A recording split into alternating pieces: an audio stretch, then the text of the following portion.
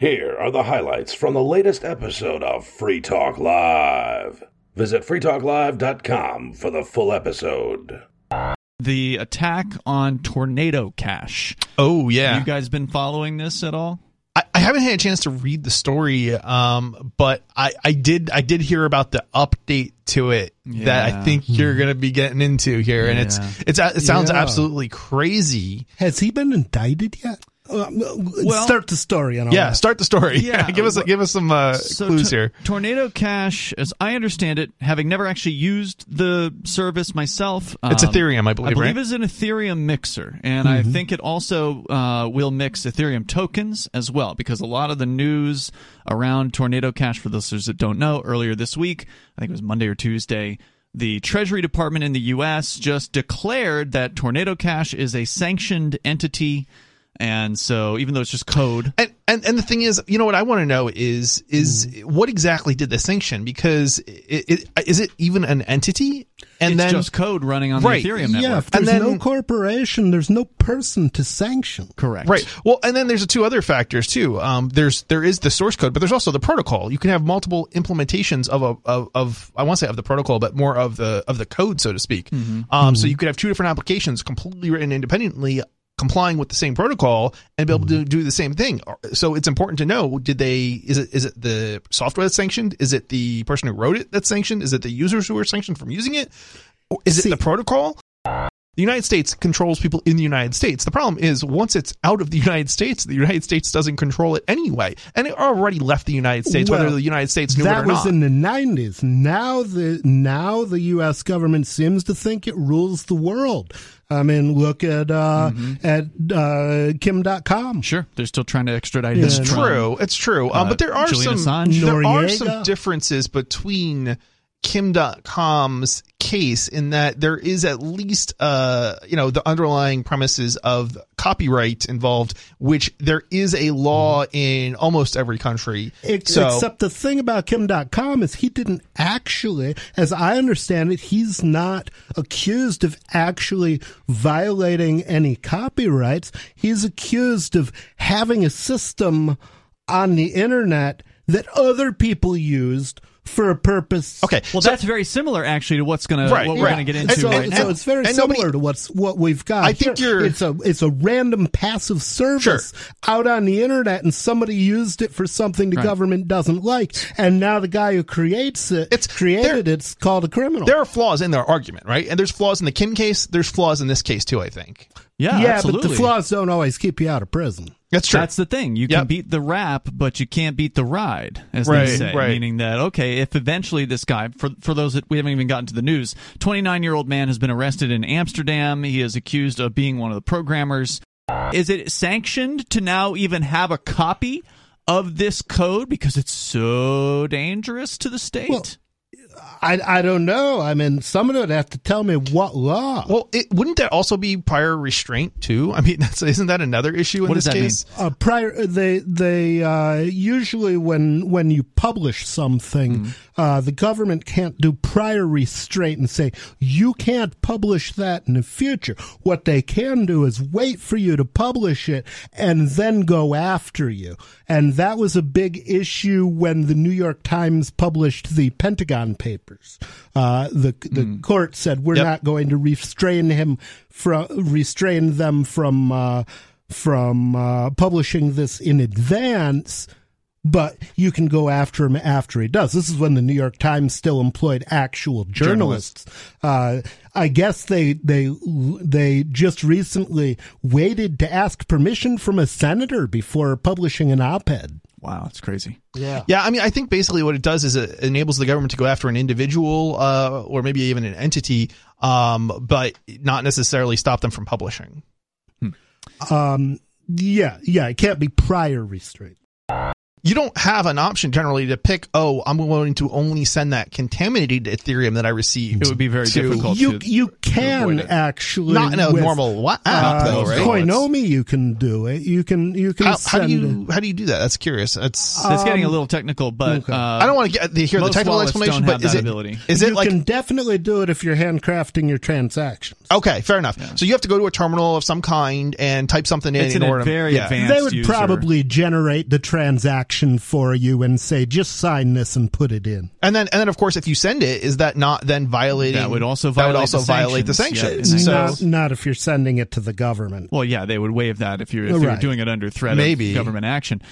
So now, of course, they could charge you for receiving sanctioned money or receiving something from this sanctioned address, but they couldn't prove that you were the one that did it. Ultimately, that doesn't mean they wouldn't ruin your life. If somebody sends cryptocurrency, you're the one person that they can pretty much rule out most of the time. The one person who didn't send me cryptocurrency is me, because why bother? Well, unless you're moving it from wallet to wallet. That's the thing. This would be coming from a mixer, so the suggestion is that person must have been the one that sent it. Yeah, I'm thinking about these 87,000 IRS agents that they're adding.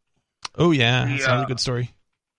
The circular that they petitioned to recruit these guys reads like a battle brochure. I mean, they want you to be hard and ready, and armed to the teeth. Oh, I always am. They're looking to hire another 87,000 Marines. And, every alpha agency's got a damn armory. Yeah, you're referring to the advertisement that apparently they posted somewhere online to hire these 87,000 people that was saying that they needed to be prepared to carry arms and shoot people if necessary. And then they apparently went and removed some of that wording from the advertisement. Always remember, the government values your money more than it values your life. Yeah, oh yeah. If you want to see it, it was on the DC Patriot. Oh yeah, I've seen it, and then they changed it because of all the feedback. There's only 70,000 agents now. They want another 87,000. Hell, like the 70 they got ain't making us miserable enough. Yeah, well, the only answer is to get out of the United States as far as secession. I mean, you can obviously physically leave if you can afford it, but political solutions are not going to include voting new people into the federal government. It is never going to change. It's never going to get better. It doesn't matter who you vote for. The swamp will infect them if they are already not an evil person. Also in the cryptocurrency domain, the FIOD stands for a safe financial Netherlands and investigates with effect. Oh, yeah, you're safe so long as you don't write any damn software. Then you're screwed. And investigates with effect and impact. Today, the suspect is brought before the examining judge.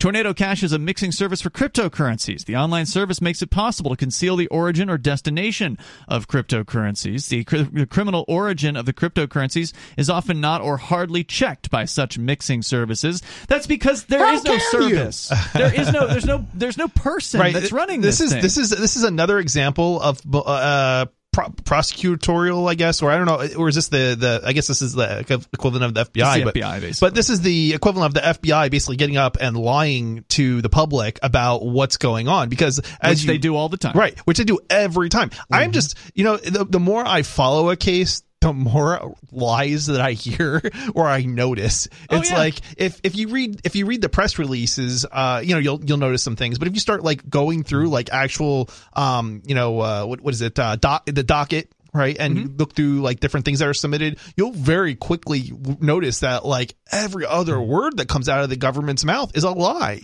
when it comes to cases particularly like this. But it's not even just cases like this, but in particular cases like this. Never forget what Nietzsche wrote. The government is the coldest of cold monsters. Coldly it lies, and this lie droppeth from its lips. They've arrested one of the contributors to Tornado Cash, one of the programmers, named Alex Pertsev. A gentleman named Chris Bleck is writing about this on his Twitter account, at Chris, BLEC.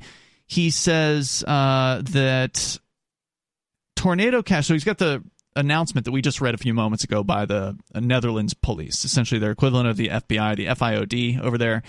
He says the announcement contains errors. It says that Tornado is operated by a decentralized autonomous organization That is wrong. He says there is no entity. Tornado is open source code running in several autonomous smart contracts. It was written once, deployed once, and not touched since then. I think that's interesting, right? It's like, these guys cooked up some code for privacy. They put it on the internet. They invited everybody to use it. And turns out some criminals used it. So now they're being charged with criminal acts. I mean, this sort of almost sounds sort of like kind of a similar. I don't know how similar it is exactly, but it sort of sounds like the absurdity is kind of like going after UPS or USP because somebody shipped some drugs. Because somebody shipped some drugs. Like, really? I mean, they're not doing that though, are they? It would be. It would be a really obviously. It would be ridiculous. It would be ridiculous, and plus UPS has lawyers, right? Yeah. So UPS is a wealthy organization that is going to fight if all of a sudden the federal government shows up and says, well, somebody shipped some drugs through your service, so we're going to go ahead and arrest your whole management team. It's not enough to know that people can use your product to commit crimes.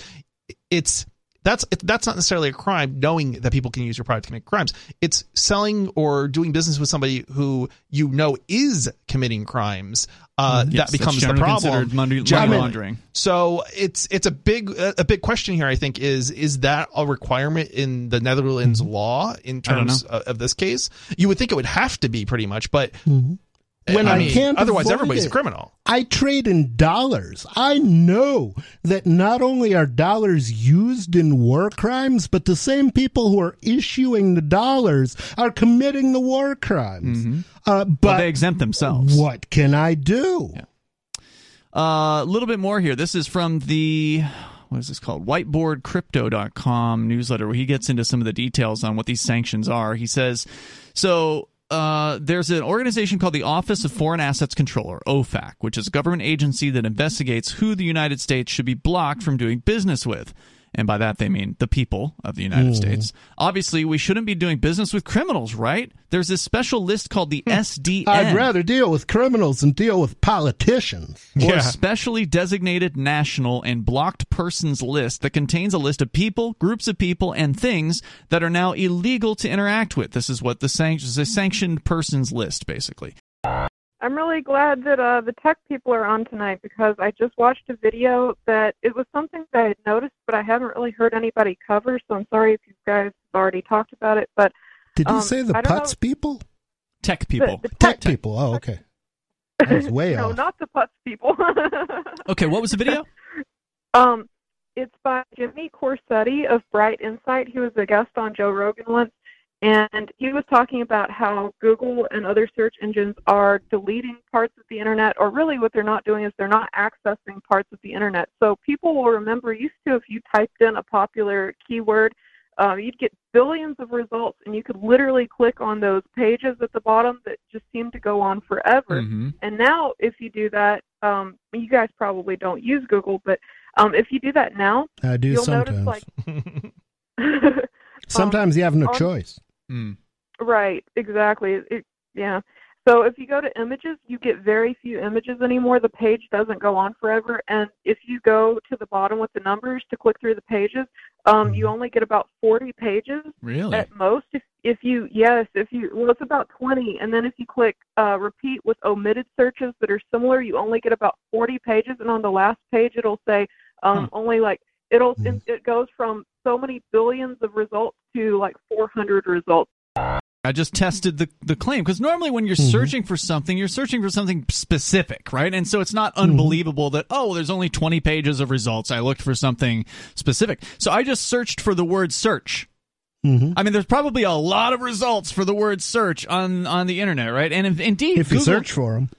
Well, indeed, and Google does say when you search for the word search that there are 25 billion results, 25.2 billion results, but yet, as Olivia points out, you can only go up to 20 pages of them, and then if you do the omitted results, then it goes to 40 or 41 pages, and that's it. That's all you get.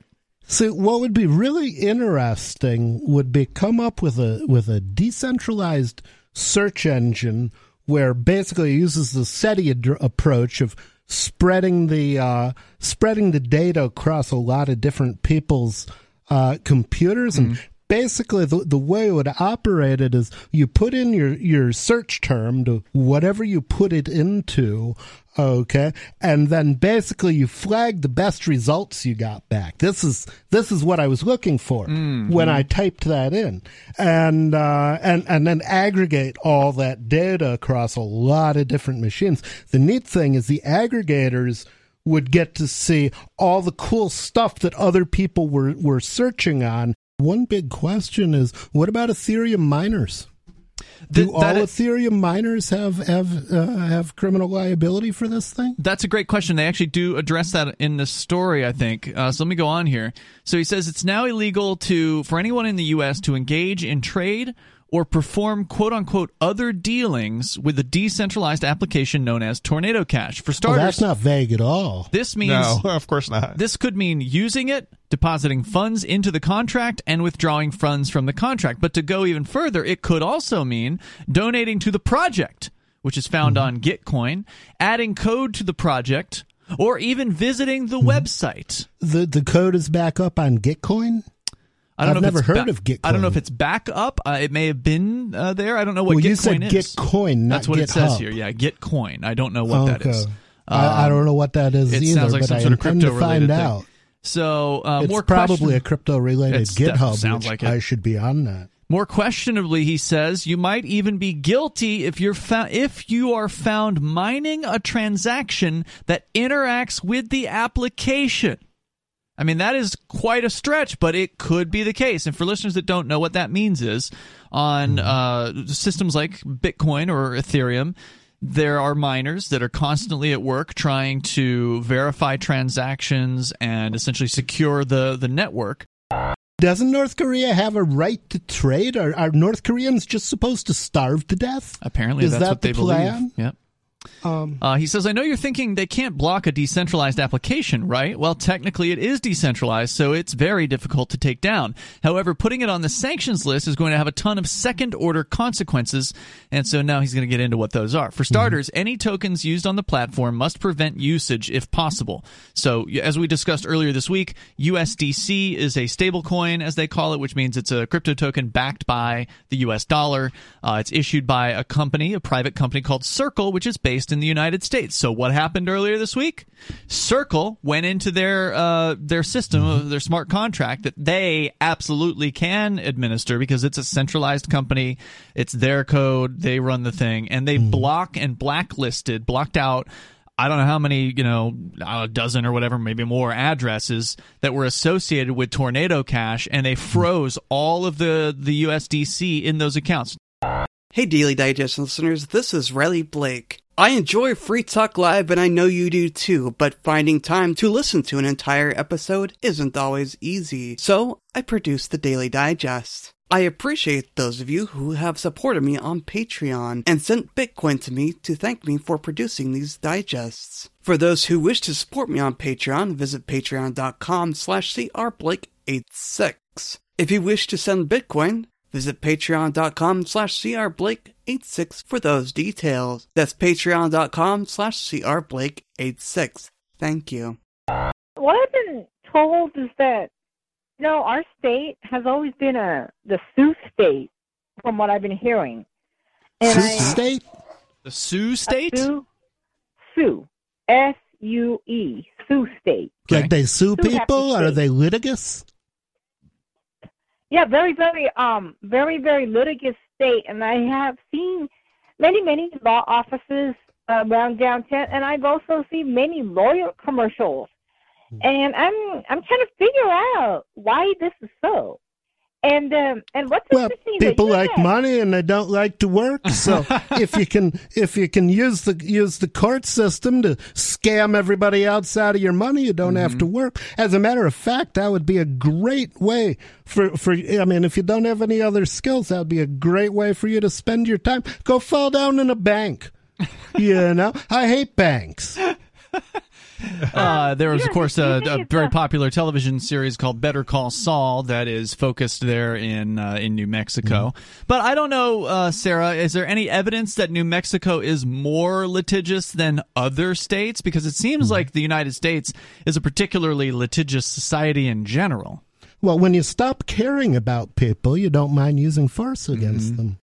We do have former communists, like you said. Our state gets the most government assistance because of our poverty, more people on disability, Medicaid, food stamps, whatnot also. But that aspect is kind of the other aspect is that our laws do not really it's not stringent. That part is not so much. Nobody's laws like, protect anybody. Well, here's the thing: is that we have to sue. They hired anybody, and then they raped girls. They had sex with mentally ill girls in the mental hospital. Who runs the mental hospital? Half the people I've dated have been bat guano loco. Hold on, Sarah. Hold on. Who runs the mental hospital? Well, the thing is, your mental hospital, your state people, the law quiet part is the government runs. Our state, we don't. So then, our state, they have to get a lawyer to sue on behalf of the mental ill. Okay, but who runs the mental hospital? Well, it's run differently. Your state, they would. You're not going to answer that question, are you? We're going to hold your feet to the fire. What if you're just simply mining the Ethereum blockchain and that a prohibited transaction goes through your computer during the process of mining? Does that mean that you're now assisting in quote unquote money laundering in that case? Working in a code mine going down. Does that constitute knowing or should have known? Well, that's the thing. Like, they're alleging that this programmer who they've now arrested in the Netherlands, and they're apparently charging him in the Netherlands. So there's no talk about him being extradited at this time, but they're going after people. It's all right with the usual amount of dated. Yeah, they're going after people, and they're saying, well, you made something that people used criminally. So they're not saying that he per se even knew that. They're going after him anyway, and that's not even used. Henry Ford's like lucky he's dead, and Alexander Graham Bell. How many people arranged for a murder over the telephone and then drove a car to commit it? Yep. Yeah, it's some small percentage of people used illegally, right? It's not even just a minority. Right.